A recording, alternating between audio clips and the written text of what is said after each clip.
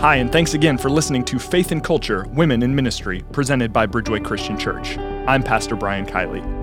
During our Faith and Culture series, we invited questions from the audience during all 4 evenings. What we've done in this episode is we've taken all of that Q&A time and put it together into this one episode so you can hear every question that was asked during the series. Like I said, these questions came from the audience and they were not given to Pastor Lance before he was asked them on stage. As you're listening, if what you hear provokes additional questions, we always invite you to email us at ask@bridgeway.church. Thank you again for listening and enjoy. We're going to dive right into our question time. We have our first question, which is, why is it, do you think, that about 85% of teachers in schools are women, but the church has such an issue with women in leadership? So the first thing about women as communicators and teachers. So I think that everybody across the board has to acknowledge that God built women in such a way that they are communicatively strong. And so, for example, whether or not you're on one side, which would be on the complementarian or hierarchical side, you would say, well, yes, God built women to be able to communicate very well with children and with other women. That's where they're using their gifts. I think everybody believes that women are gifted. The question is, where can you utilize those gifts? So as far as women being primarily the teachers in educational systems, that would make sense. Why? Because they're really great at it. So once again, if you're going to talk about just getting the best person for the job, you're probably going to end up having a lot of female teachers out of their strengths. So for example, my father was in the educational system, had his doctorate in education and was a teacher and then a principal and then a superintendent. His whole world was dealing with females because the teaching system was primarily female. So once again, why that doesn't translate into the church is not so much that there is a view that women are not able to do it. There is a block as to whether or not women should do it. And because of that block, it has also backwards really affected women being able to stretch their wings and develop their gifts within the church. That has been hampered. We'll be dealing with that in some coming weeks. But yes, I think everybody has to acknowledge that women are extremely strong teachers. The question is where is their role? Awesome. We have a kind of a question asking for some more clarity on kind of the mature revelation, that concept that you were giving us. And it says, I am unsure if by mature revelation you're saying that new truth is being revealed to us or that improved interpretation increases our understanding. Can you clarify, and how is it different than progressive revelation? Yeah, you absolutely nailed it. So whoever you are, wow, you were really paying attention. The answer is yes. Both of that is correct. So, for example, God always has a plan in mind. It is all about his communication. So once again, it's not that God is just figuring stuff out and letting us know about it, like he's trying to come up to speed, right? It's that he's saying, listen, I have such a complex system of truth for you, you can't handle the truth. You understand what I'm talking about? Like you couldn't handle what I was about to give you, so I have to give it to you in little baby bites. But he is always revealing his full heart on a matter. Now, the reason why I don't use the term progressive revelation, which ultimately you can see that whether it's progressing or it's maturing, those are very similar synonymous terms. The reason I don't use progressive revelation is because of connotations. There have been connotations throughout the years that progressive revelation means, oh, I just got a brand new truth and it supersedes Scripture. That is a big no-no. Now, did Jesus do that? Yeah, but he's allowed to because he's God. Does that make sense? Because he actually changed stuff. He said, you were told that the sacrificial system was the way to do it. I'm telling you it is not anymore. Okay, when he made that change, that was a dramatic shift. He's allowed to make that call, right? Whereas whenever I talk about maturing, I'm talking about a further explanation of what his heart is. You say, well, can we dig some of that out by good scholarship? Yes, that is still the Holy Spirit guiding and directing us in truth. So what Jesus said is, it's better that I go away because the Holy Spirit will remind you of what I said and teach you all things. In other words, as you're in a learning process, the Holy Spirit is revealing to you. Remember, when we talk about the book of Revelation, everybody always thinks of it in terms of apocalyptic or prophetic. Revelation means to lift the lid off. That's what it really means. The idea is, I'm just going to let you know what was always there. So when we talk about Revelation and we're talking about our understanding, it's never going to contradict Scripture because God doesn't contradict himself. He gives you a fuller explanation of what his heart was all along. Another question is, how do you answer people who insist that Deborah was only made a judge because there were no men available for the job? So the first thing is that's called sloppy scholarship. It doesn't say that, so you're literally making stuff up. Now, that is what is considered eisegesis. So there's two fancy terms when you're talking about biblical interpretation that sound a little bit creepy, and one is eisegesis, the other is exegesis. Exegesis means you're pulling something out. Eisegesis means you're putting something in. We all have a bias. When you start reading stuff into the Scripture, so for example, Dr. Schaefer Elliott said, hey, what did you guys see in the Bible? Where was Bathsheba? She's on a roof. You eisegeted and read that back into it. That's actually not in the text. David was on the roof, and you're now reading backwards and putting a bias back into the story. So when you say, well, Deborah was only there because there was no men, that is incorrect. So even just looking at the story on face value, she has a man she engages with in the story named Barak. He is actually kind of the commander of the armed forces. Why wasn't he it? I mean, obviously, you got a dude right there in the story. And you know what his response was? I will not go unless you lead me. So clearly you go, well, there was no dude. No, there was dudes. They just knew who was the best person for the job, and she was it. So, I understand, by the way, I understand dude is not academic. I understand that I just blow my credibility out of the water when I say words like totally and awesome. I am aware of that. All right, moving on. Just makes you relatable. Okay, great.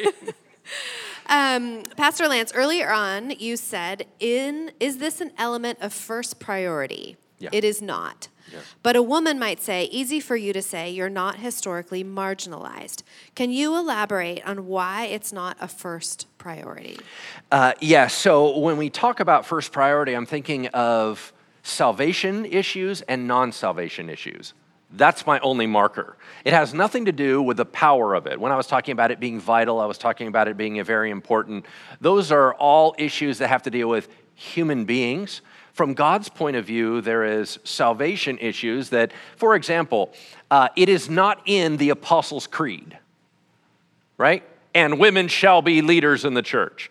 Why? Because the Apostles' Creed was trying to crush down and say, what are the core elements of Christianity that we all can agree on and talk about that which applies to total Christian life? Now, beyond that, there's a million important issues.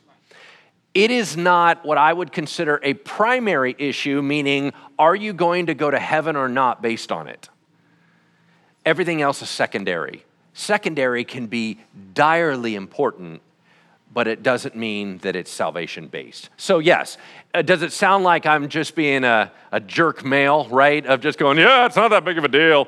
Not at all. I think it's a massive deal, but once again, I'm not looking at it from a human standpoint. I'm looking at it when God laid things out. For example, I'm going to share with you in coming weeks, Jesus Christ had a primary mission and everything else was secondary. He said, I came to seek and save that which is lost. I came to destroy the works of the devil. He had a very specific mission.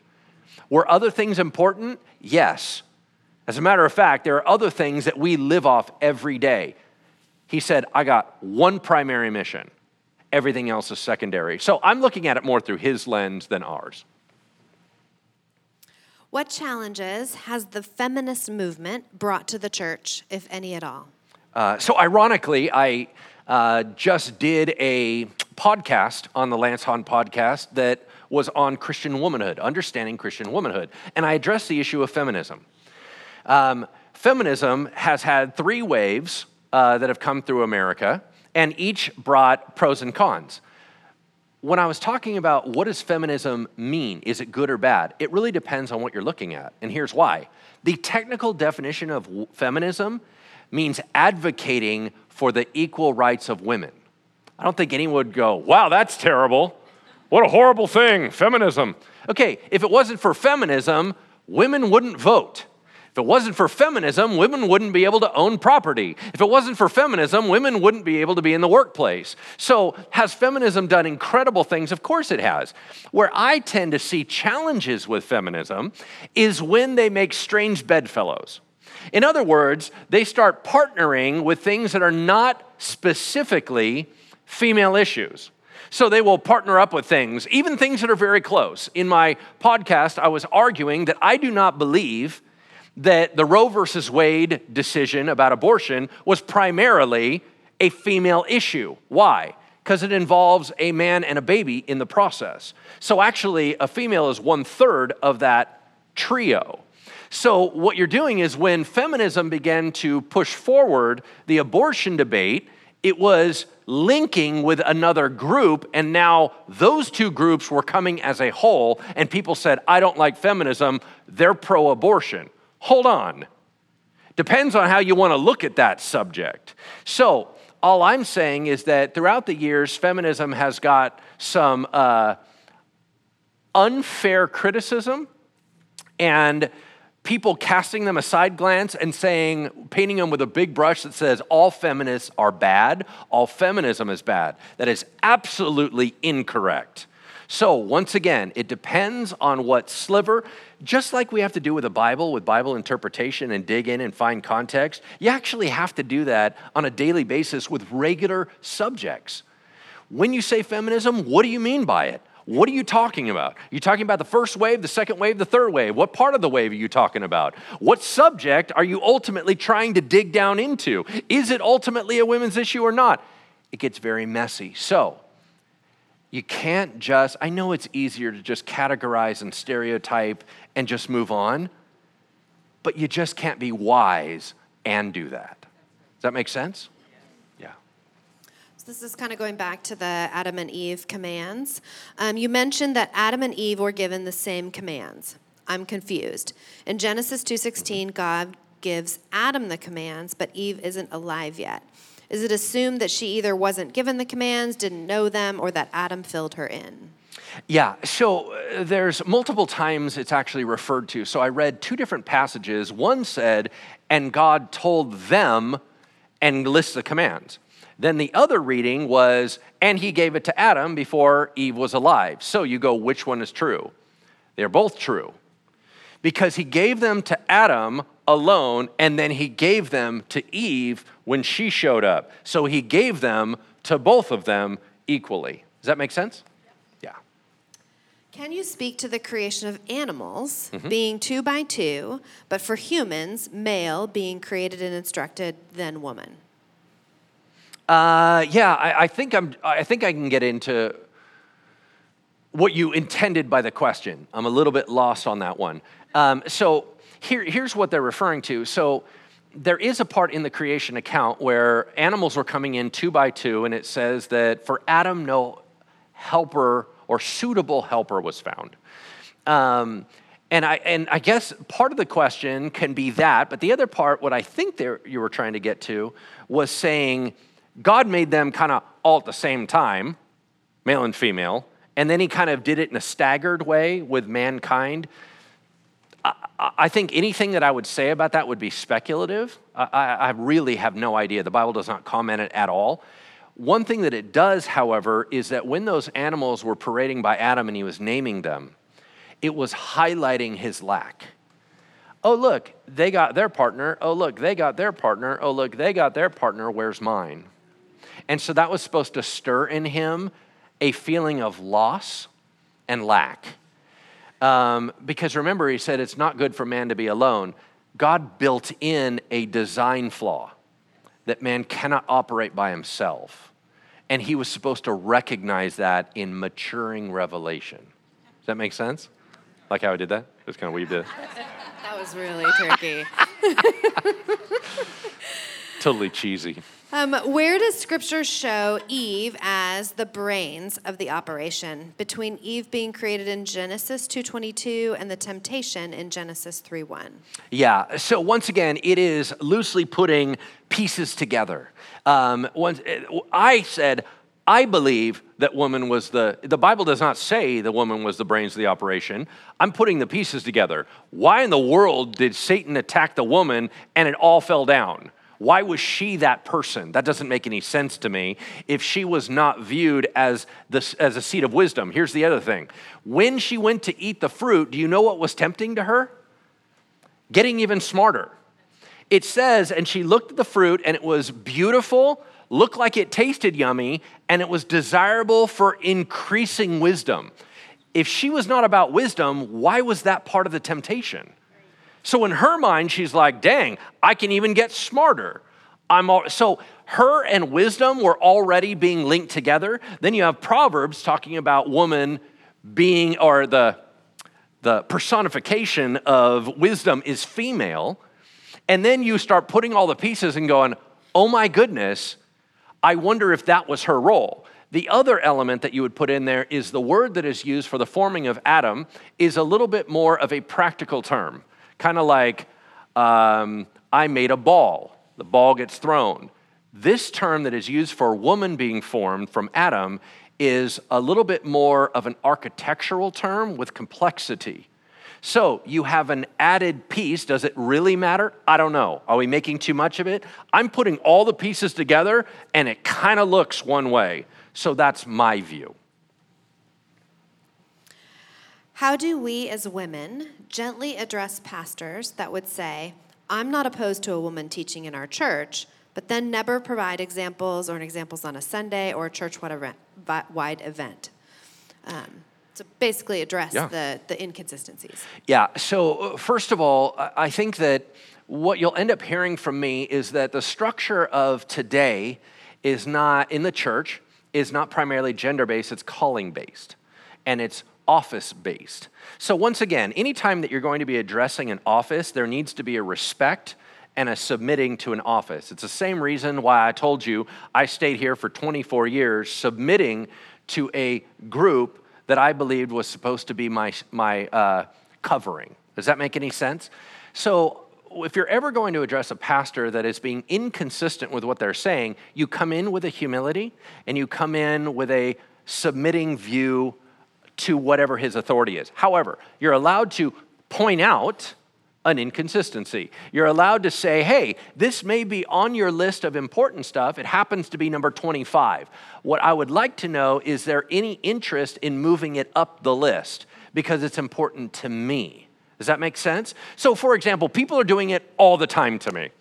Hey, when are you going to teach on homelessness? Hey, when are you going to teach on this? When are you going to teach on that? When are you going to teach? Constantly. They're doing it in a kind way, but they're saying, hey, that issue is important to me. Is there any way that could become important to you right now? So I think you can do that. What you don't want to do is go up and challenge authority and say, hey, I don't see it that way. You need to change. Why aren't you bringing, so-and-so's doing it, all that is inappropriate. You always come in and you suggest, you have told us that you would love to have a female voice in the pulpit. You think it could be this year? That I think is much more gentle.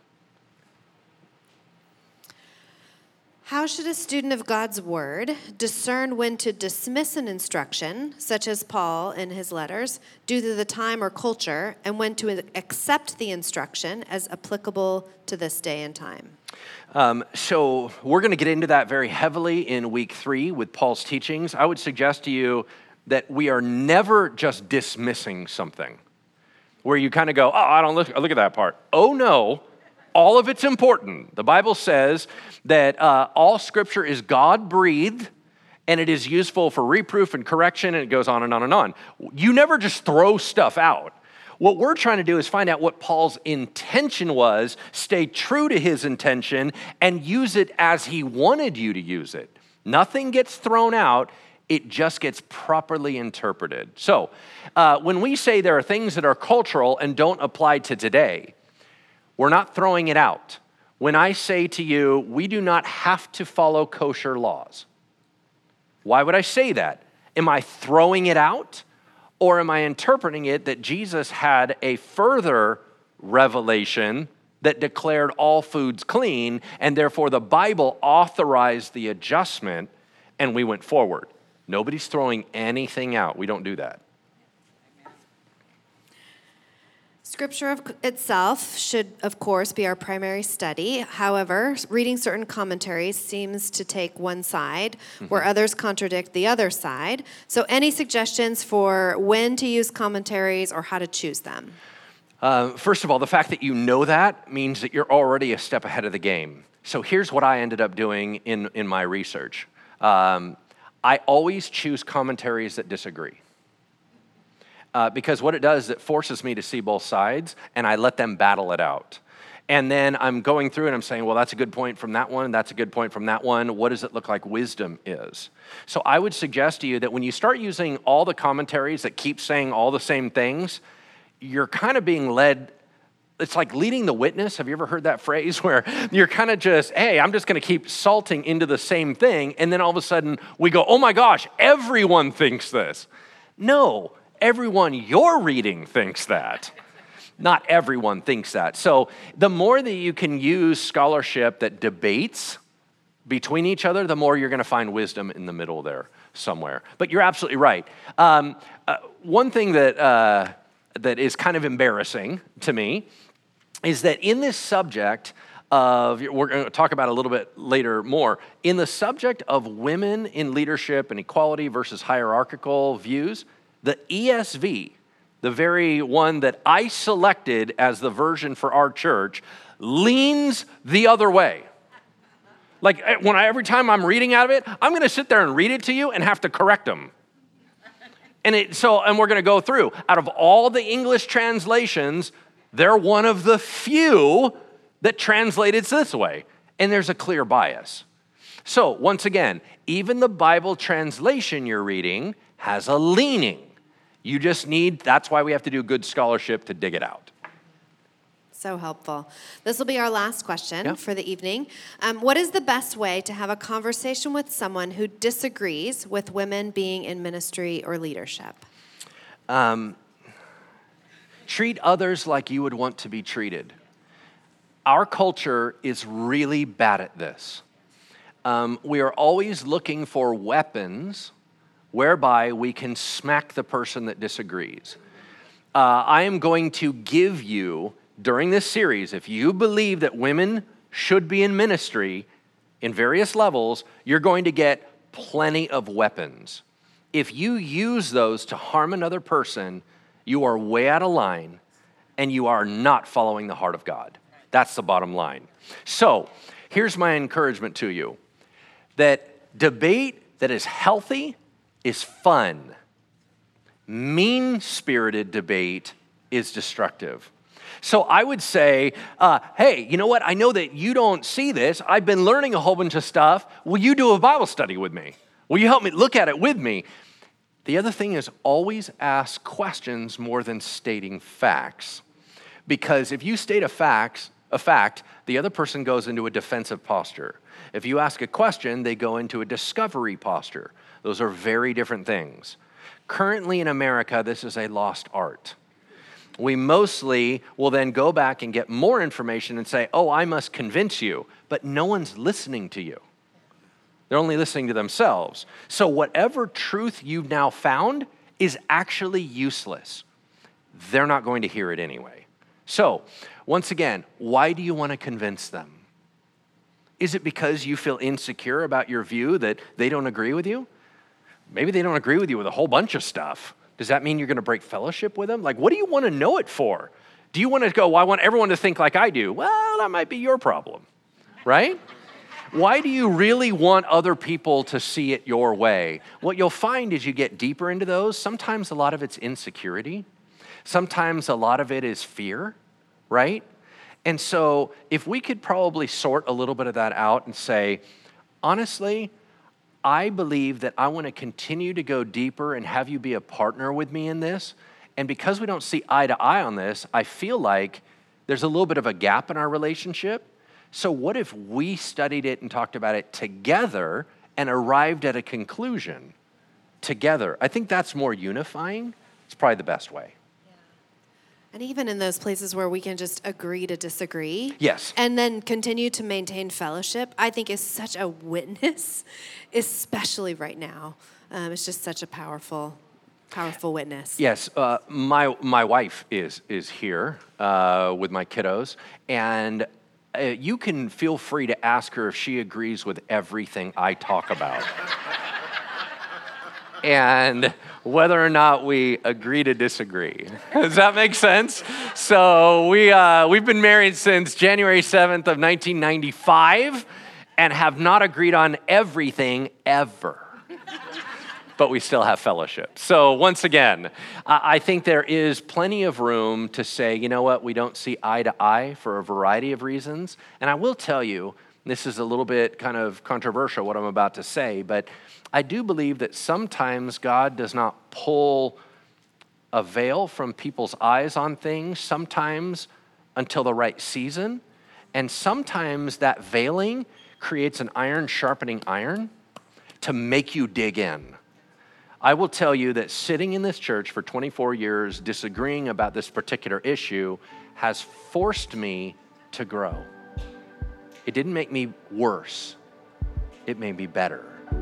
And so once again, I just encourage you, do not break fellowship, but let's continue to learn. It's okay if we don't agree on everything. Amen?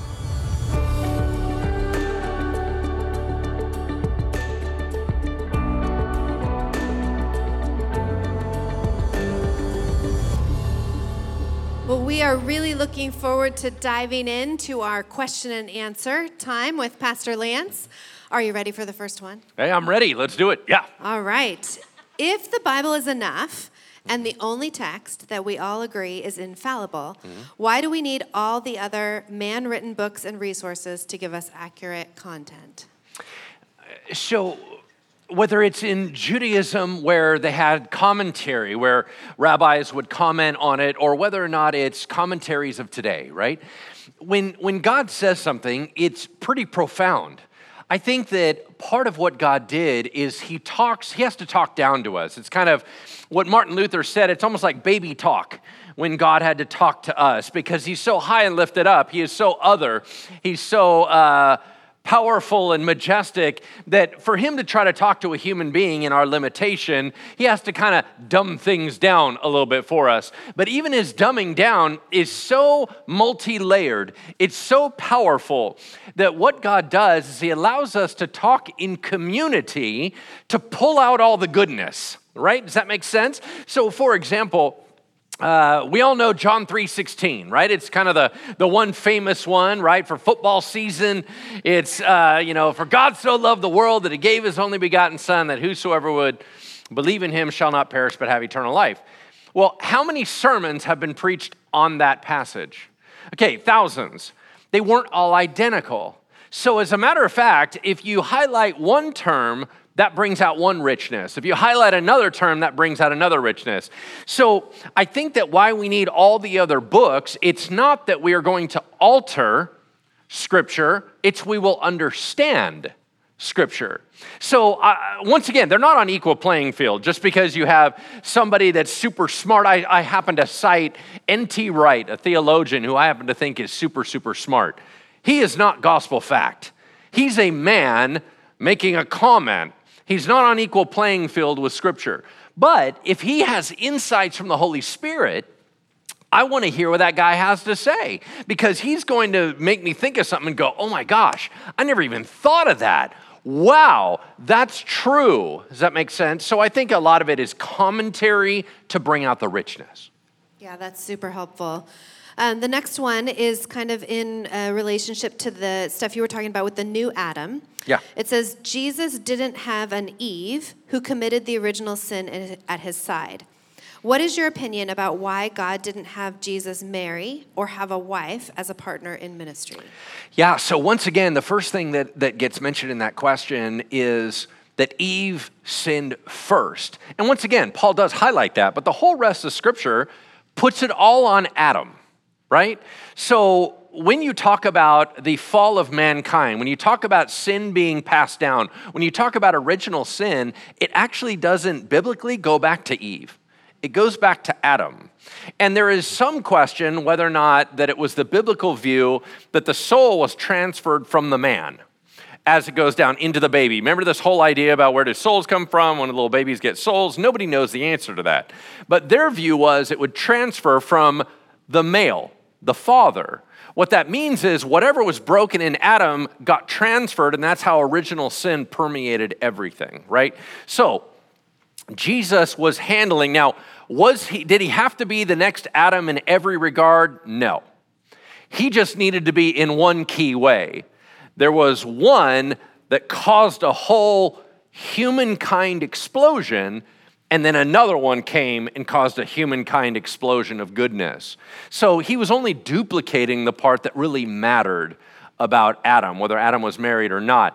So let's go back to the second part of that, which is, why didn't Jesus get married? So first of all, I think one of the misnomers we have in modern day Christianity is that the solution to loneliness is marriage. That's actually not what Scripture says. The solution, it says, it is not good for man to be alone. I think the solution to mankind's loneliness is community. It's not marriage. The reason why I know that is because our two big dogs weren't married. Jesus wasn't married, Paul wasn't married. And if you have our biggest deals in all of Christianity and they were living full lives, Paul even said, it's better that you were single. So clearly we don't have a solution that marriage is a necessity. It is not.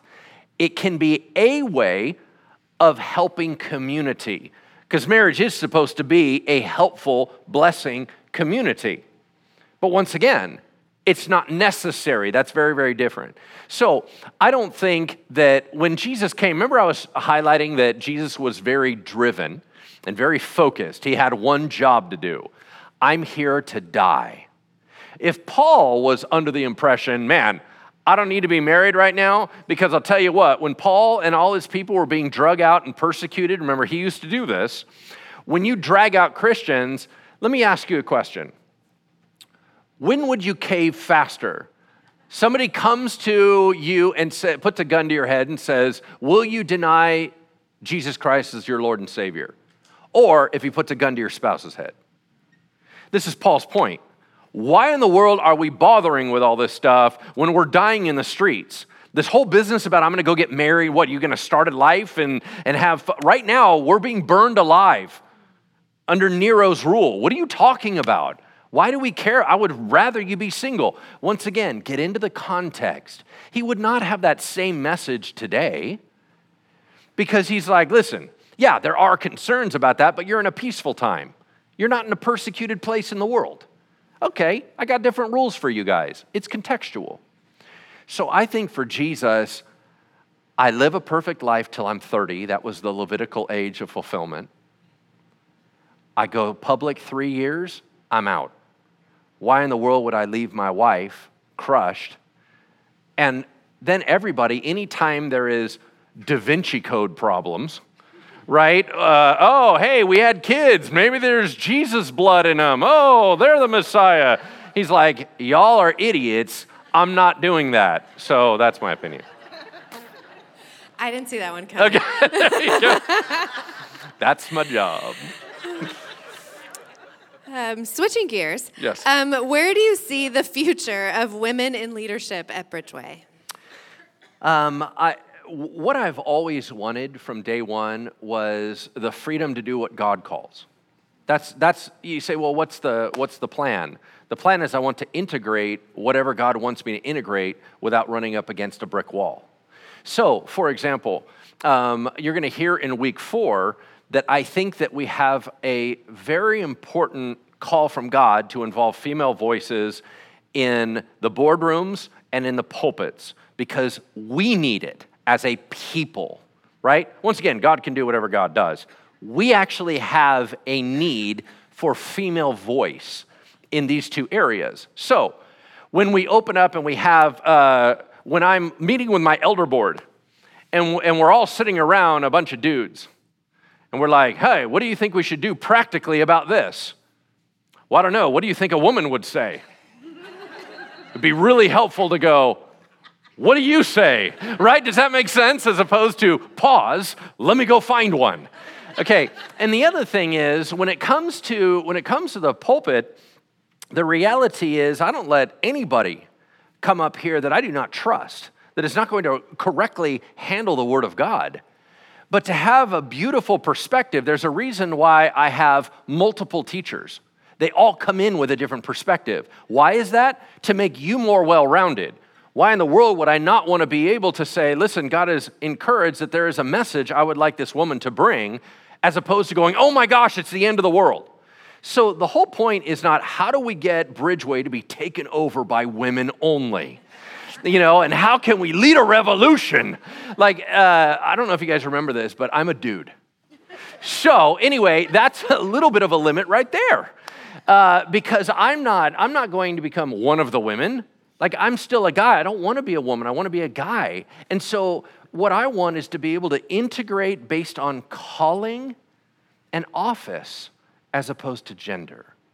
That's actually my goal. There you go. That was it. It seems obvious that in Jesus' intent, women were to be treated equally and fairly within the church. If that was the case then, why do we find ourselves 2,000 years later, specifically in the Western church, still trying to implement fair and equal treatment of women?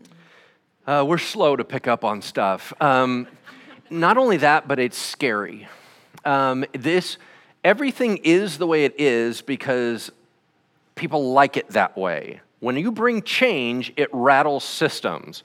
It means that things are going to shake out. And so what happens is, for example, when I led the church in the supernatural in 2014, I had a really big reaction. Now, for those that walk through it, realize, oh my gosh, Bridgeway is still Bridgeway. But the fear was, this is going to change everything. And there was, oh my gosh, it's going to get weird.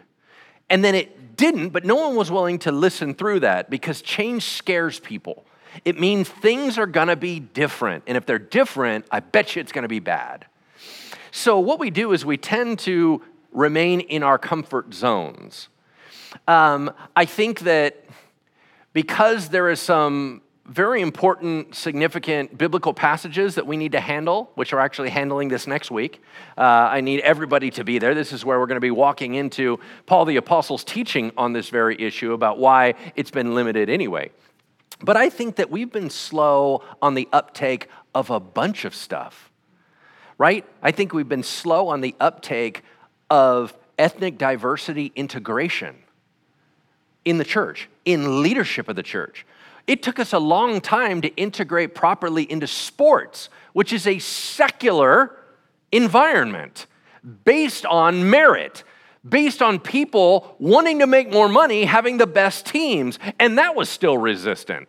So I think that people are afraid that there's always going to be, you've always heard this phrase, a slippery slope. Everybody's afraid of the apparently slippery slopes are super bad. When I was little, I used to slide on cardboard down slippery slopes, and it was super fun. But anyway, the fear of, oh my gosh, it's all gonna unravel. That one fear right there creates a resistance to healthy adjustments. And so I think we're still wrestling on a lot of stuff. In many of your paraphrases of the biblical accounts of Jesus elevating women in his ministry, you depict Jesus as shaming the men by highlighting the women. Yeah. I'm struggling to reconcile this with the heart of the Father. Can you help me close the gap? So first of all, God has no problem shaming people. Let's get that real clear. If you read any of the Old Testament, it will be real clear. He says embarrassingly horrific things to people. So the heart of the Father is saying if there's correction that needs to be, you have to remember, how did he talk to the Pharisees? You brood of vipers. He's like, you're all snakes. He called them whitewashed tombs. So, no. Jesus was completely fine in thrashing. He threw the tables over and whipped everything to make the whole temple get cleared. Jesus has no problem bringing correction where correction is necessary. When you want to read Revelation or you want to read Jeremiah and it's talking about the blood's coming up to the bridle of the horses and these birds are gorging on the flesh of the dead. Okay, I'm not quite sure how you see the heart of the Father, but we need to be real clear. He's also a warrior God. So this whole business about he's only polite is actually incorrect. We've whitewashed him a little bit with a nice brush, right? He's now Bob Ross. Happy trees. And you go, no. He is a guy that says King of Kings and Lord of Lords on his thigh. He has blazing eyes of fire. Out of his mouth comes a sword with which he slays people. Jesus Christ killed 144,000 Assyrian warriors in one night as the angel of the Lord in the Old Testament. So no. Let's be real clear. When correction comes in, he comes in strong. But does that mean he doesn't love? No. He's very loving, but he's very much about discipline as well. Does that make sense? If the church you love doesn't allow women to serve in the area that you feel gifted and called, what should you do? I personally submitted and committed for 24 years. I don't know what to tell you. You're not going to hear from me lead a revolution. You're going to hear from me that I didn't agree with it for 2.5 decades. So what do I think you should do? I think you should follow the voice of the Lord. I was called to submit. I was called to humble myself and learn. I was called to say, this is not your season. I was called to say, wait on my timing. So I don't know what your calling is. Your calling may well be, I want you to do what Pastor Krista said, right? Which was, what are the openings that you have? How do you be able to vent all your stuff in the appropriate areas? Now, if the Lord is calling you to do something different, you need to get some clarity on that, and especially from your leadership. I think it is fair for you to ask your leadership of your church, what do you think I should do? Because that allows them, if they go, well, I just think you should suck it up and deal with it. That's not a great response. But if they say, you know what, I just don't feel like that's open and I don't see that happening, then you need to understand that that is going to be your environment. I would be sad if people just jump because it's not what they want. I don't think any of this life is what we want. I think this life is what we're called to. And I think sometimes that's very, very hard. So I do think that having humility and having a soft heart is more important than getting what you want. Because then you'll be proud of what you did as opposed to regret, right? It was said that Judaism didn't favor women and often spoke negatively about them. Why would the book of Proverbs speak of wisdom metaphorically as a woman then? Yeah, so it's my argument that there were glimpses of it should be different, it should be different, it should be different all along the way. And they were simply ignored. I think that if you see a lot of the resistance to using the book of Ruth and Esther throughout history because it's women, I think you're missing the heart of God. God's going, I'm trying to tell you something, and you keep blocking me because it's not your paradigm. Stop doing that. So I think that all along the way, God's the one that raised up Deborah. God, that was his choice. God was the one that used Jael to kill that guy and set her people free. God raised these women up to do these things. So I think he was doing these all along the way. But once again, it was not the normal pattern. And I'm not telling you, I need to be very clear on this. I'm not telling you that all of it is on mankind. God set up the structure of Israel. Are we clear on that? That was not like, and man just blew it because they were trying to abuse women. Who told Moses how the law ought to go? That was a God setup. But why did he do it that way? I believe that was very clearly to lead the curse, because there's ramifications for sin. Let the curse sit for a long time, and then we'll renew it and redeem it. I think it was built under a curse system by God on purpose. So I also think that there's times when God would veil people's eyes to allow that. Like, for example, the Bible says that there hasn't been a full revival in Israel yet because there's still a veil covering the eyes of the Jews towards the Messiah. And I think some of them did. You know, everyone always goes, the Jews all hated Jesus. Jesus was a Jew. His whole crew was Jews. The nation that lifted him up and shouted Hosanna and were throwing palm branches, they're all Jews. There was lots of Jewish people that loved Jesus. But the religious leaders hold the keys. And they weren't ready for that kind of change. Can you talk a little bit more about why or how all three parts of the Trinity are male? Yeah, so the Father's the obvious one, right? Why would it be referred to as Father? Father is always male. And then Jesus came as a guy, that's easy. Well, and then the pronoun that is used for the Holy Spirit says he every time. So that's the simple answer. They're all referred to as male, but once again, Spirit is neither male nor female. But in talking about it, they're going to refer as male because he's the originator. Anything that has to do with God is the prime mover. I use that phrase a lot because it stuck in my head as a kid.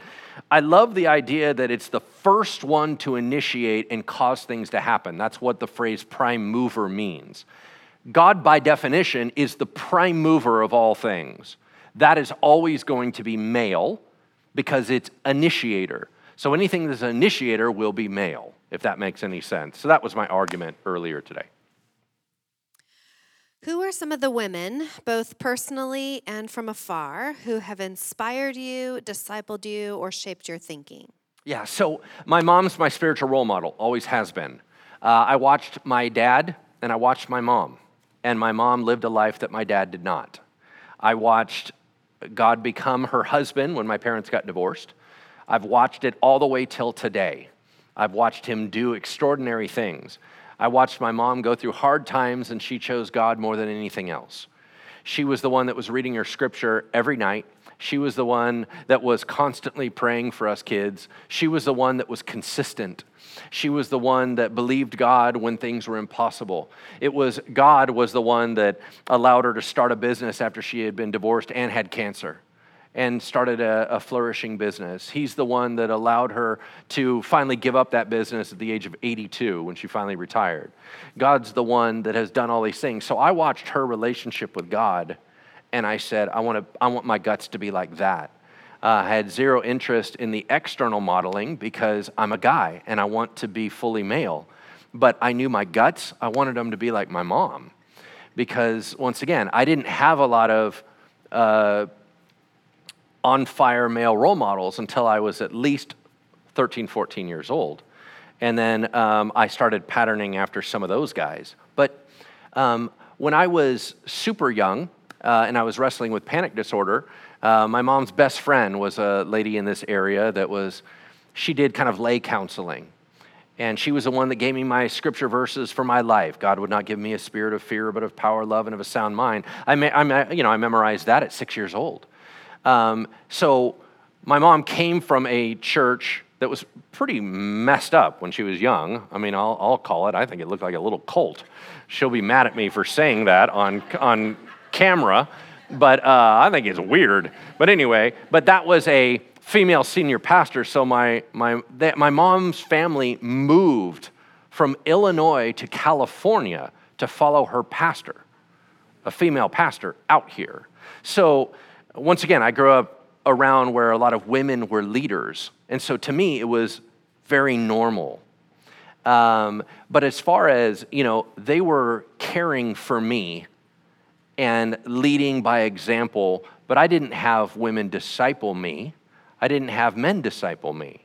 It's kind of been me and God for a long, long time. So I would simply say I have a high respect for women, but once again, I would believe, and I need you to hear me on this, that if we're ever going to get the church into its power place, men better step up. I need the men to get back in the church and do what men do. Because I'm looking out, when I preach, there's an awful lot of women following God. And I know for sure that until we have men rise up and take their proper place, we're going to have a weak church. So once again, I'm not trying to, none of this is an argument that women have to be everything and do everything. I think that would be lopsided. I just want it to be the way God wanted it.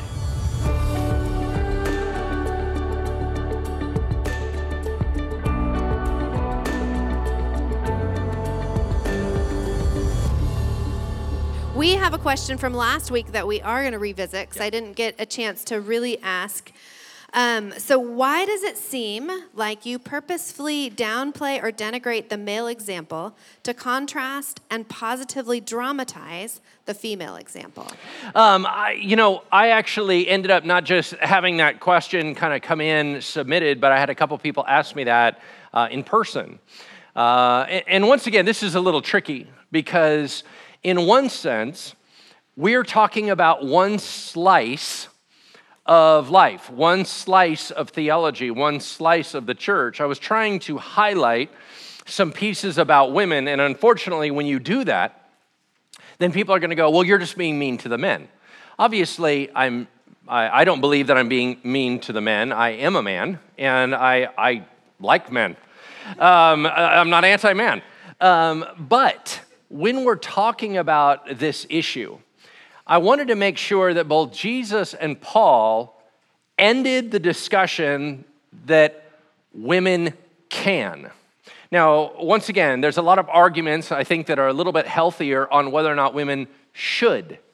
But I don't think that there's any more freedom to argue whether or not women can do something. So in order to make that argument strong, I was explaining and highlighting what Luke did, which was the contrast, back and forth. And the women in this element ended up doing it better than the men. That was to silence the argument that women innately can't be as good as men. I don't think that that is a fair argument, and I don't think it's in the Bible.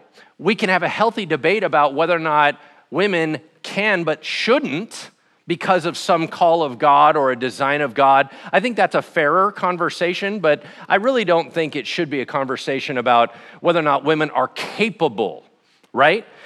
So when I do that, I lean in very strongly on showing a contrast because for thousands of years, it's been argued that women can't. So I was trying to reset the apple cart by leaning heavily one way. You're going to hear next week that I actually believe the church has leaned too far into the feminine.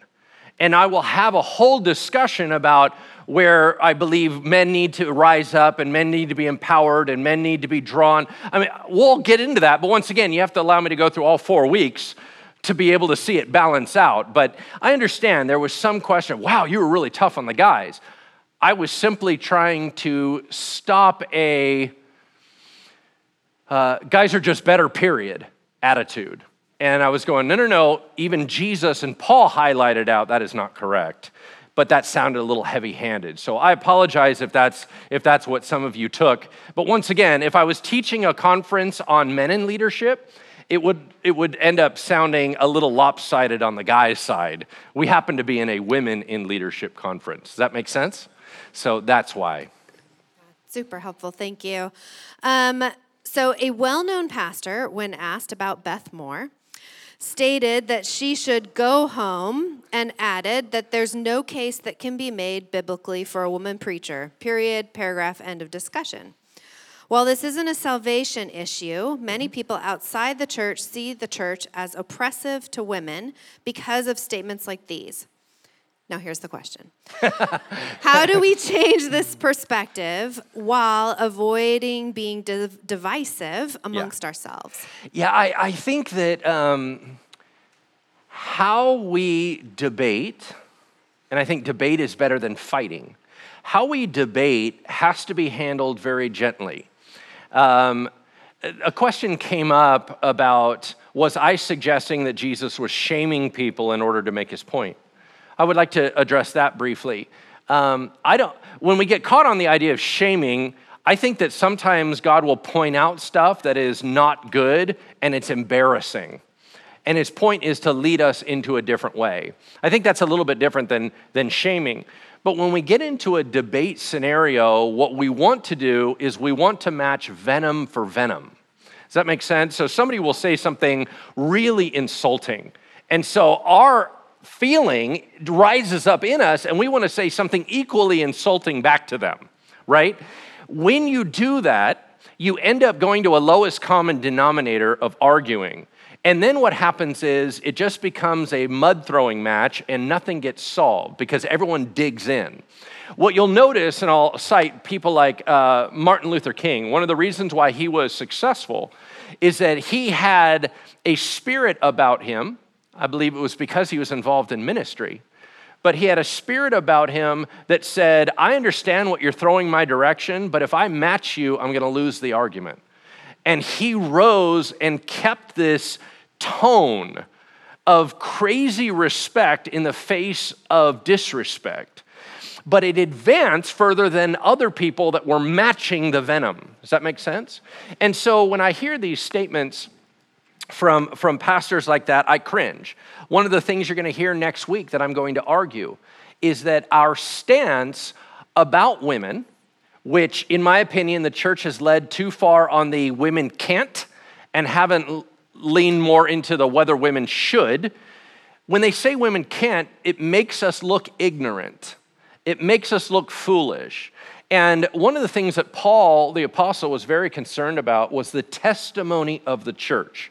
He never wanted God's name smeared. He never wanted the church to be disrespected for the wrong reasons. So I would suggest to you and submit to you how we treat this issue, the world is watching. If we treat it with high respect, even if we don't all agree, but if we treat it with high respect, we're going to not further denigrate the view of the church in the world's eyes. I believe it is damaging our witness. I think there's a lot of areas that are damaging our witness, but I will tell you this, and this is where I'm going to lean in heavy next week. For anyone, I would say roughly under 30, a disrespect in this issue will close the door of church for them. Remember that people say that there's two conversions you have to go through. One is the conversion to Jesus, and the other one is trying to learn how to be a church person, right? We make that one really hard. And so I don't think they want anything to do with Jesus because the way that the church is demonstrating itself is something they're saying, I don't want to be like that. I don't want to be denigrating. I don't want to be misogynistic or whatever. So I think that how we treat things is very, very important. In week 1, we heard not to focus on order, Adam before Eve. But Correct. Tonight, you talked a little bit about the importance of order in Scripture does matter. Yes. You know, Priscilla named before her husband. Yes. Can you elaborate on that? Yeah. So once again, it's not a matter of we can do it this time and not this time without a reason. So, for example, my argument about not worrying about the order of creation was because there's two competing viewpoints. So if you say best is last because animals were made and then mankind was made, and we go, well, the last one made was most important, well, then that would mean women. But if you end up saying, but she came from him, that's more important. In other words, they're canceling themselves out. So I don't think that the order of creation is clear enough to draw a logical conclusion. But when it comes to naming people, there was a pattern of the genre that people outside of Scripture would name things first in order of importance out of respect. So we have an appropriate reason to say that order matters, whereas this one is a bit too mysterious for us to make a good conclusion. Does that make sense? So it's not just willy-nilly. Well, yeah, I like it in this case, but not in this case. No. If we knew and could draw clear lines, I have no problem believing both would be valuable. It's too muddy to make the argument for creation intent. You talked a lot tonight about how the early church, I thought you were just going to stop there. Yes, I did. Sorry. About how the early church broke cultural norms as far as women learning and teaching and having authority. Kind of thinking through church history, where did the early church then lose sight of this? And kind of how did we end up where women now feel kind of minimized in the church? Yeah, so, and this is going to be a little challenging for some of us because we see it in other areas of society that aren't always healthy. History is written by certain people, and other things are minimized. And once again, I know that probably stirs up feelings for a lot of different people in a lot of different areas. But so I have, because my doctoral thesis is on this issue, I have to grab 40 books on this issue. Well, it's interesting. A bunch of them that are written by women go back through and they see it a lot in history, but you had to go scrap for it. In other words, just like in other areas of genre, women's poetry was very minimized and their poetry was seen. So male, historically, will get the press. So it's very hard to track females in the church once there was a certain movement where it started getting a little bit crazy. So if you look at early church documents, a lot of things went a little bit sideways pretty early on.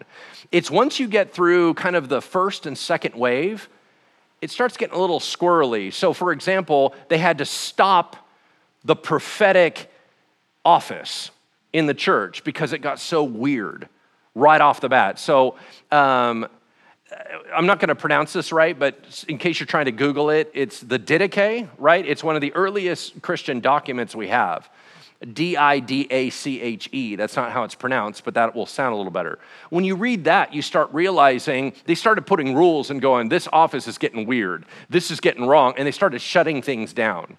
Well, when you start having tension in the church, the easier thing is to just stop doing certain things rather than work through the difficulty. And unfortunately, the male dominance was pretty strong, and so women kind of went silent as far as recorded history. But you'll notice I was highlighting some things in tonight's teaching. Eusebius and these people saying they're the follow of the apostolic succession, and he was mentioning women.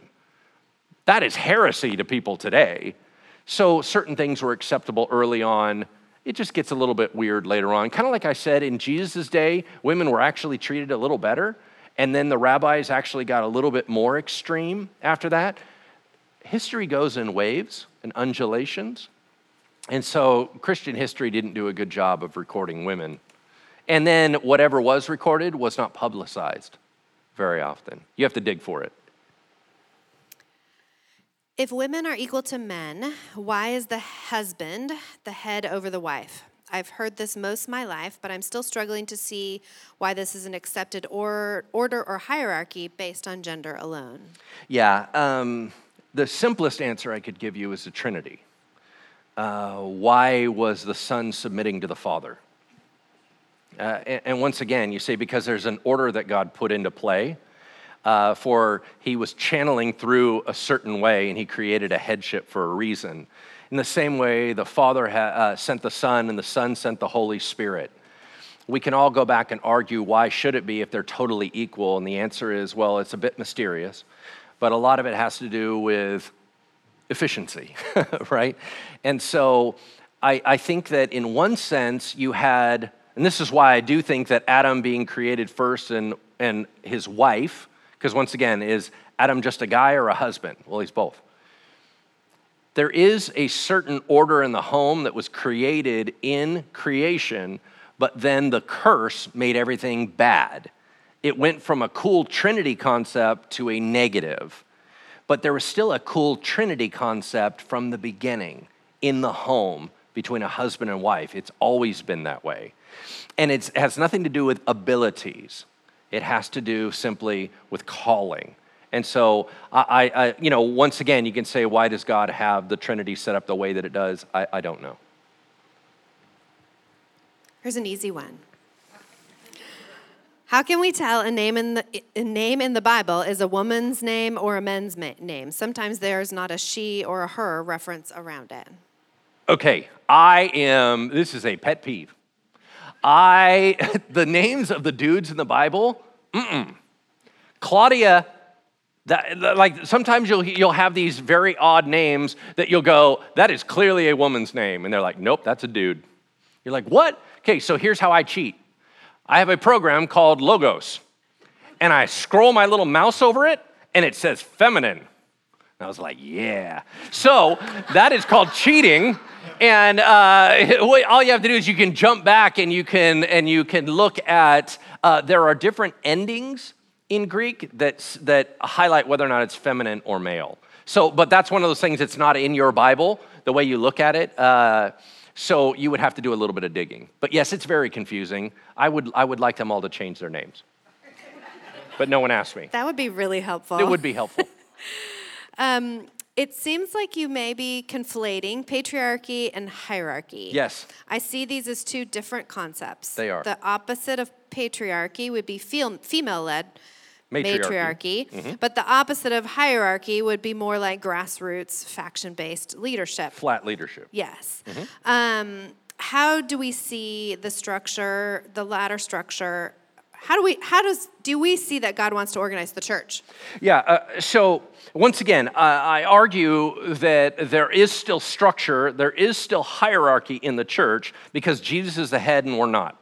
That automatically is a hierarchy. Are we all clear on that? So anytime you have God involved, there's a hierarchy because he's bigger and we're not.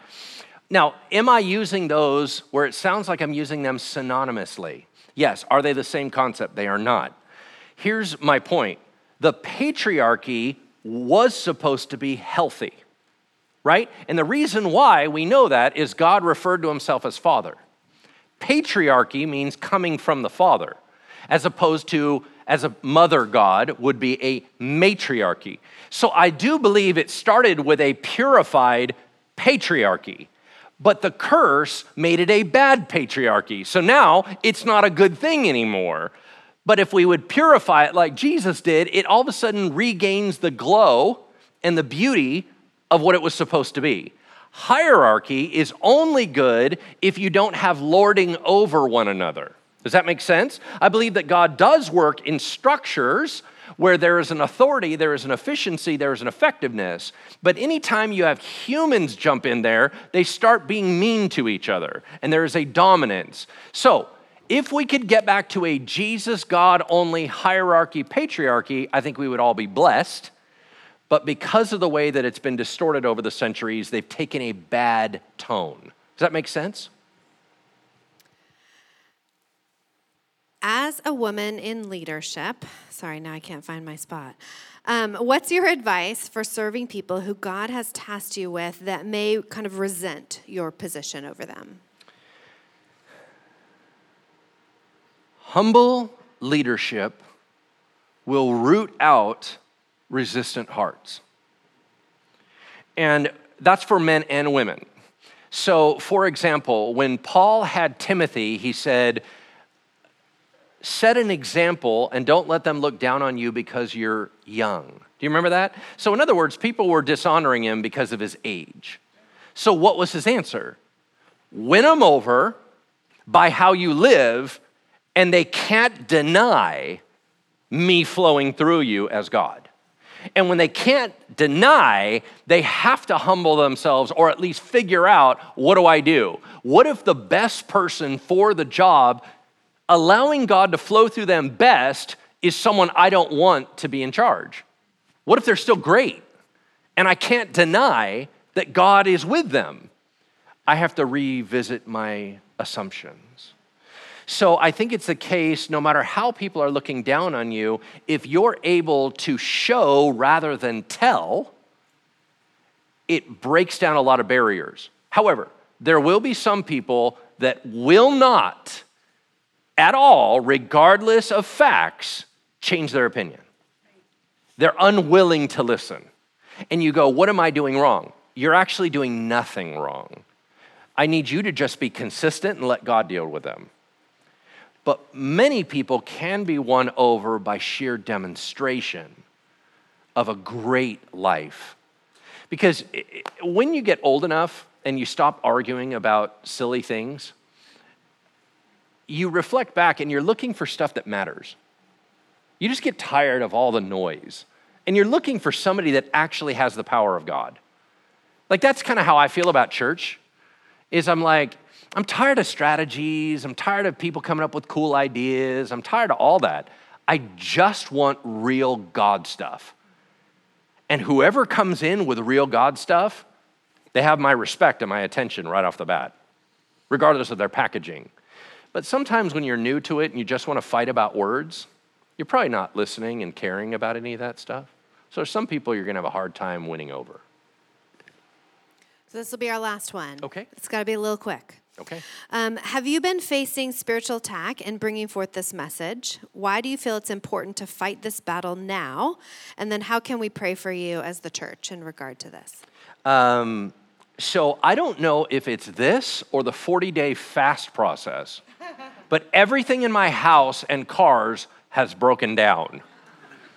Not sure what's going on. All I know is anytime I lead into things, or I'll do a podcast on spiritual warfare and then everything falls apart. Here's the problem with me trying to discern this stuff. It's my job.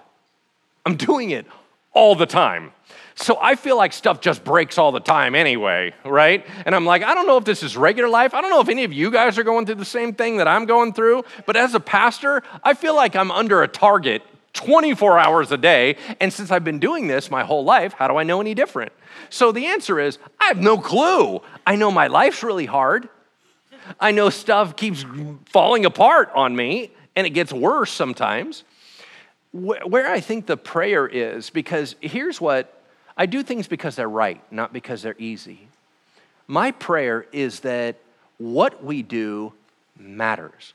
Because if what you're doing matters, then it's okay that it's hard. Does that make sense? If you're doing something difficult and it doesn't matter, you just want to quit, right? But if what you do matters, okay, I have a hard life. I signed up for that. If I get to have a hard life because I'm serving Jesus, bring it.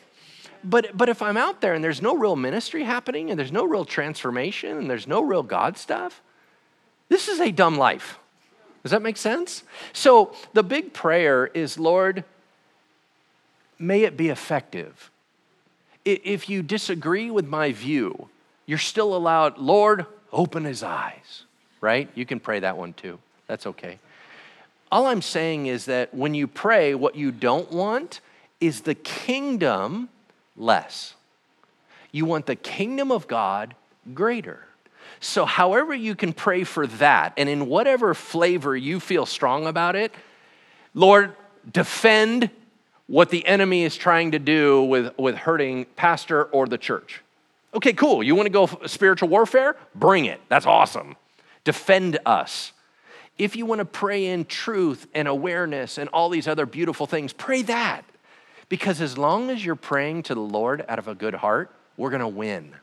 Does that make sense? And so that's what I want.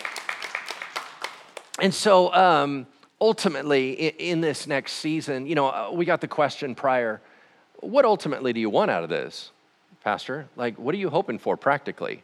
And what did I tell you? I said, I want the freedom to do what the Lord asks me to do without hitting a brick wall of opinion. Does that make sense? So I clear space out so that I can have room to respond to the Holy Spirit without somebody calling me a heretic just because I'm trying to follow the Lord, right? And so you say, why now? To be honest with you, leading a church is hard, and there's lots to do. And I've had a variety of growth elements and different things that we needed to change as a church, decade after decade. And there comes a time when the Holy Spirit starts amping and turning up the dial where you get so uncomfortable. It's why we did the supernatural. It gets so uncomfortable that you go, I don't want to do this anymore if this is not true in my church. And that's where I got to. I got to a place where I did not want to lead Bridgeway further into the future without having this settled and opened up. Because I feel that where God is calling us needs some space to stretch and move. That's my heart. So I really do appreciate you giving me your time and listening to all of this and letting us go through. I know we kept you late tonight. This matters to me. And I want to as we close, I want to re-highlight why it matters. Because I believe it's God's heart. I could go on in ministry without addressing this if I was focused only on me. That's not why I'm in this job. I'm doing it because I believe it's biblically right. And I believe that it wasn't being done well. So that's why I do it. Does it cause me problems? Sure does. Oh well, I got to let God sort that one out, right? But thank you. Thank you for walking through.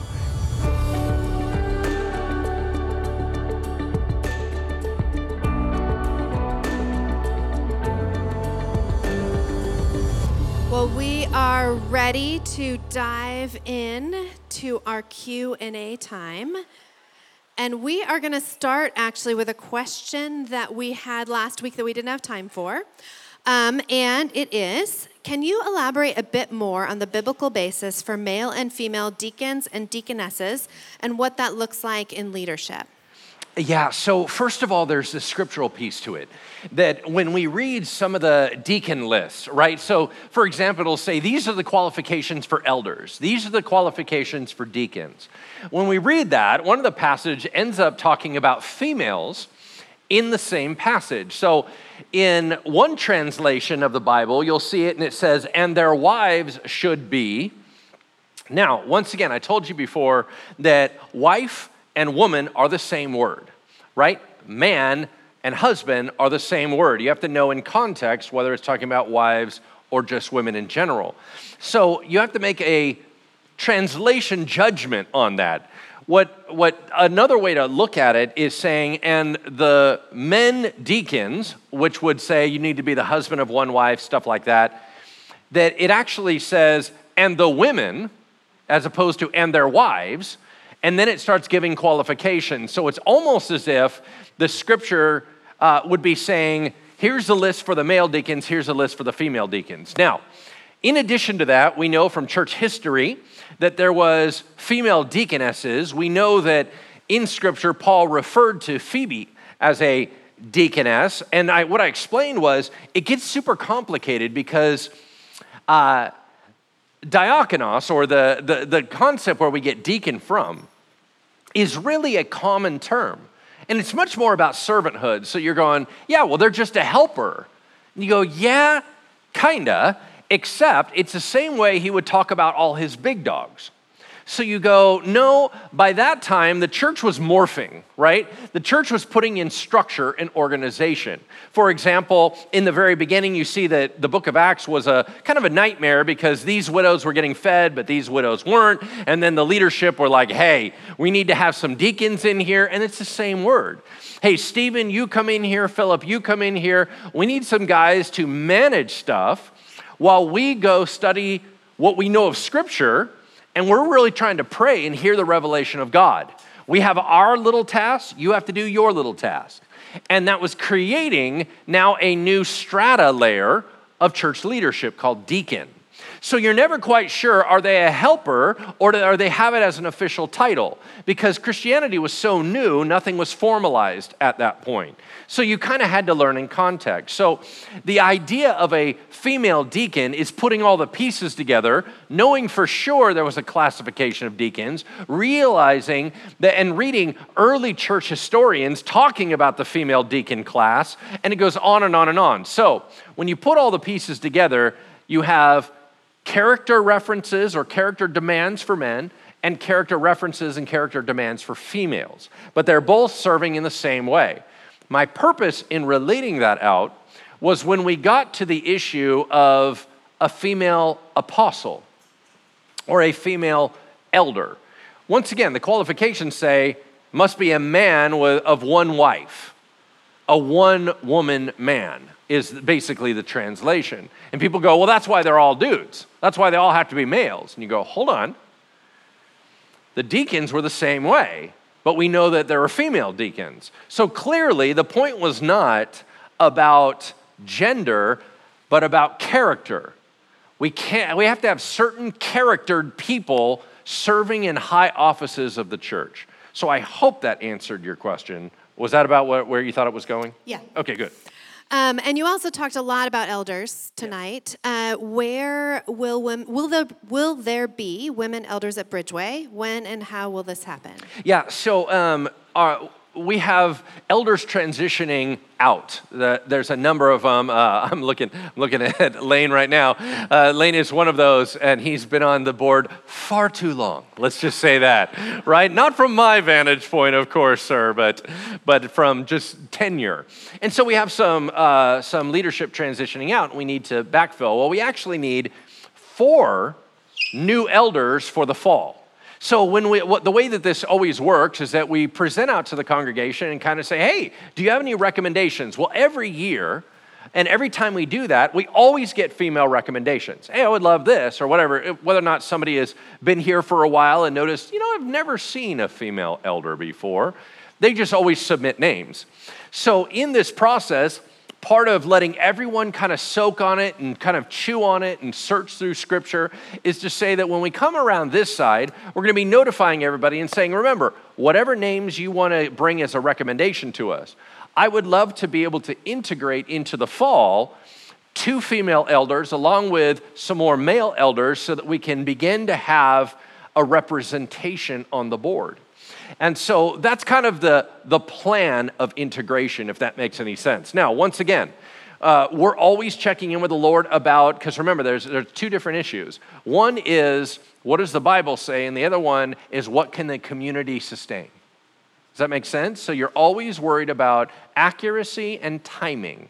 So our elder board is always praying through that stuff and making sure we're doing things in the right timing. So if there's a delay on that, we would be able to notify you. What would you say to the people that would still make the argument that if women were equal, why weren't they created first? Yeah, I think that I think we equate equality with value. So here's the thing. I have already mentioned that I believe that it was very significant that God created Adam first. I did not say that is nothing. It is actually very important. I said I'm not quite sure the meaning of it, but I do know it is significant. I do believe that as he was created in the image of God, and so was the woman, but as he was created in the image of God, he carried on that maleness, right? As I told you, God has been revealing himself to us in a male way. God the Father, the Son, right? And then the Holy Spirit is referred to as he. So when the male was created in that, there was a necessity of him. He was very important. But then there was a phrase that said, it is not good that he's all by himself. So in God's creation, there was a design flaw. He could not carry out the callings of God alone. Then another was created. Now we go, well, you always give the first one the most important stuff. Be careful with that, because if you remember, Ishmael was born before Isaac, but Isaac was the chosen son of Abraham. Just because you're first doesn't mean you're best. I think we have to be very careful with saying people, we put them in strata layers of more important and less important. I think we can put concepts as more important or less important. We need to be very careful with people. So although I believe that man and woman are unique and distinct, I still believe that they are equally valuable, but they're just different. And so, is it important Adam was created first? Yes. Is it important Eve was created second? Yes. Is it important that they're both incredibly valuable in the plans of God? Yes. Do we need both of them? Yes. That's how I would answer that question. Could you comment further on women in leadership in parachurch organizations, but not as much in the local church? There's a second part. Yeah. Should we be seeking leadership roles in our local church, making ourselves more available? Any suggestions other than the obvious of pray? Yeah, I think that, so first of all, parachurch organizations don't follow the same rules. Why? Not sure. Depends on the organization. The other thing, and it was mentioned in one of our guest speaking testimonies, the weird and very insulting concept that women can preach on the mission field, but not at home. I think everybody is very clear, if you put the pieces together, that means that any other adult males of any other color or ethnicity outside of America are not fully human and male, so you can teach them like children. Are we all clear on what it was conveying throughout the years? There's a lack of equality view. That's why they allowed women to preach outside the nation and not back home. That whole thing is messed up, right? Everything about that is wrong.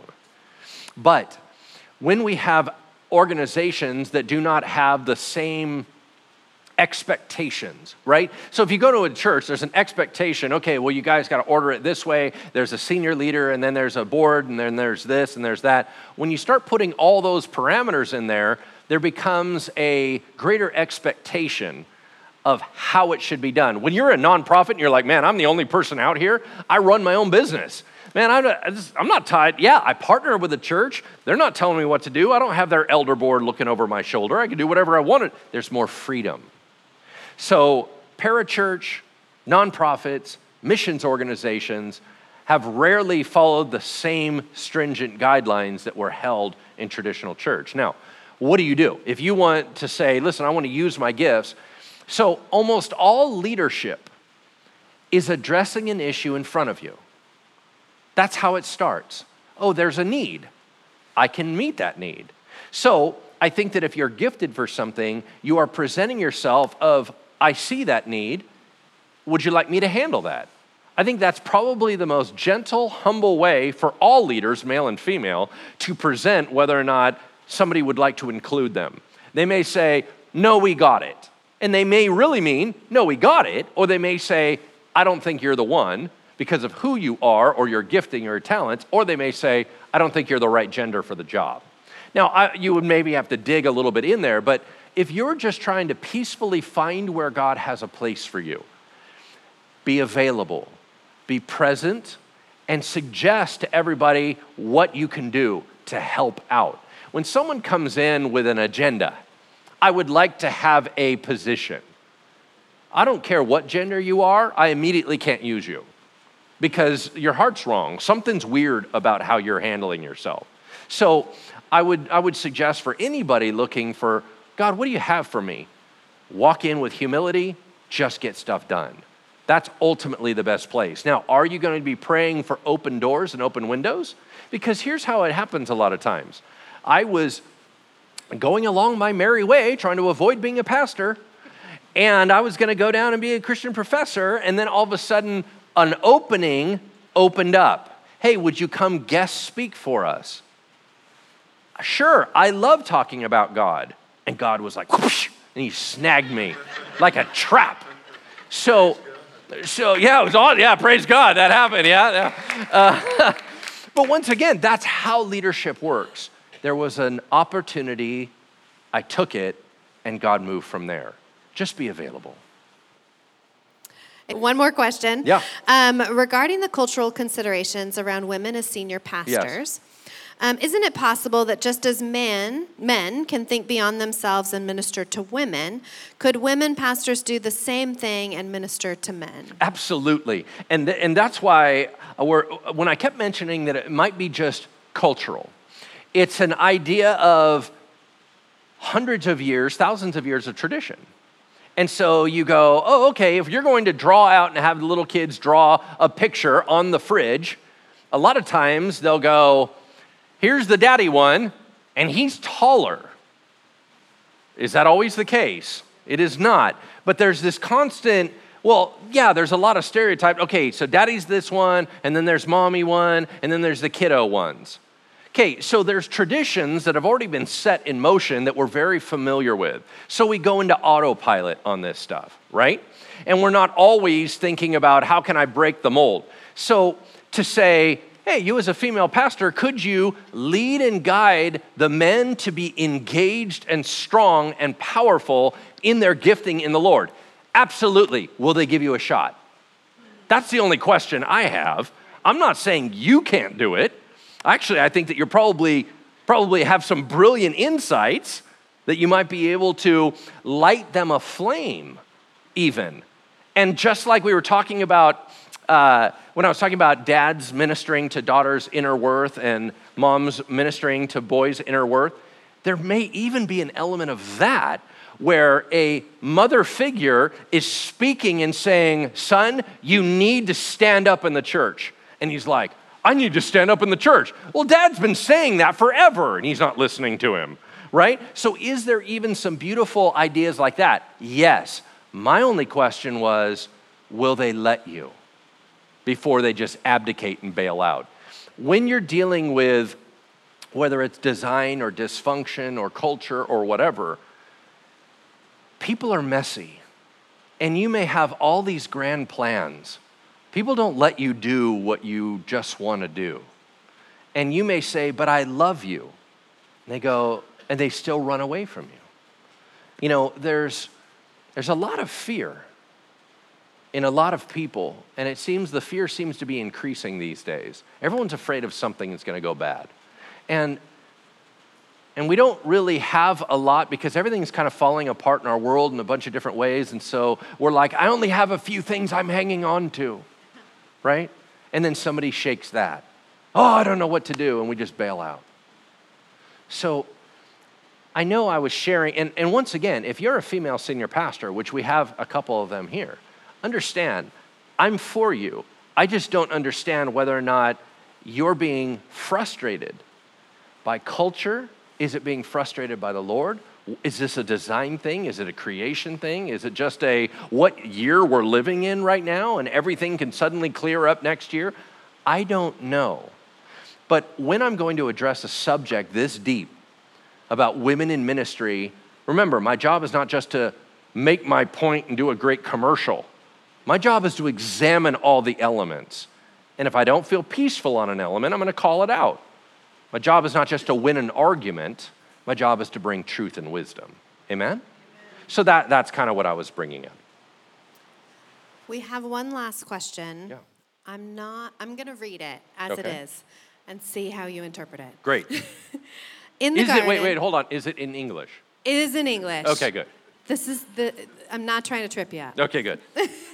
In the garden, God's instruction given to Adam, who then relayed it to Eve, were to not eat of one tree. They had every opportunity and more, but the one opportunity to show their love by obedience to that specific command. Mm-hmm. Satan's temptation was that perhaps God was holding out on them and Eve was missing out. How would you reconcile that biblical account with the argument that women should be in the pulpit and boardroom in order that we don't miss out or in order to unlock more? Okay, so I think I'm hearing through that. First of all, there is a misread at the beginning of the question, which is, I do not believe that God gave the instructions to Adam and then Adam had to give them to Eve. That actually isn't said in Scripture anywhere. So first of all, we got to lay that out. It is likely that God gave them to Adam and then God repeated them to Eve. So the idea that it had to go through the channel of the guy to her, that's actually an assumption. So I'm not quite sure I'm good with it there. But I think that at the heart of the question, it was, how do we know that adjusting something like this where the Lord would go, listen, I just said, I don't want women in the pulpit. I don't want women to be in this area. I just need you to trust me in obedience. How do we know that we're not sliding out by the temptation of the enemy? If Adam and Eve, the whole point was just be obedient.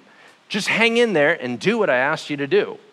And once again, I'm not quite sure I'm reading through the question super well, but I believe this is the heart of it. How do we know that we're not being tricked or we're bringing deception, or that in some way we're not being obedient to the word?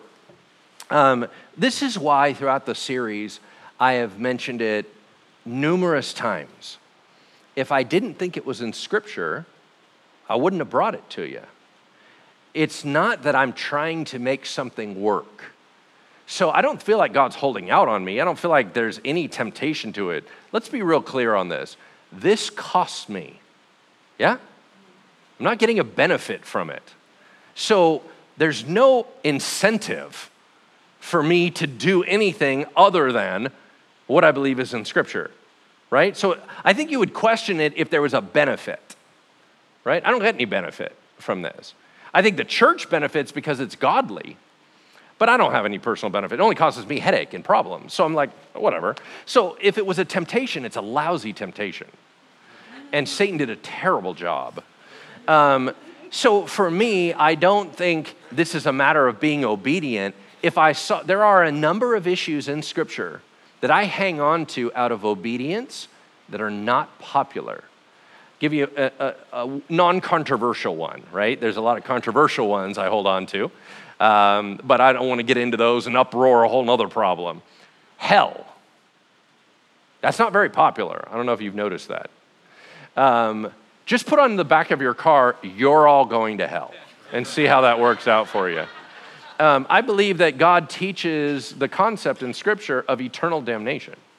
That is not popular, it's not easy, it's not light, it's not anything. I hold on to that, and I'm holding on to it obediently because I don't see another way in Scripture. So that would be, now there's a benefit if I would just go, man, it'd be neat if I could just tell everybody there's no such thing as hell. Boy, that makes everything easier, right? I can't do that. I don't ever do things because they're easier. You do things because they're right.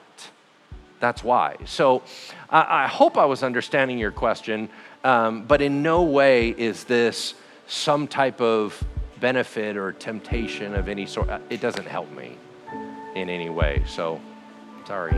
Hope I answered it. That was great. Okay, good. Fantastic.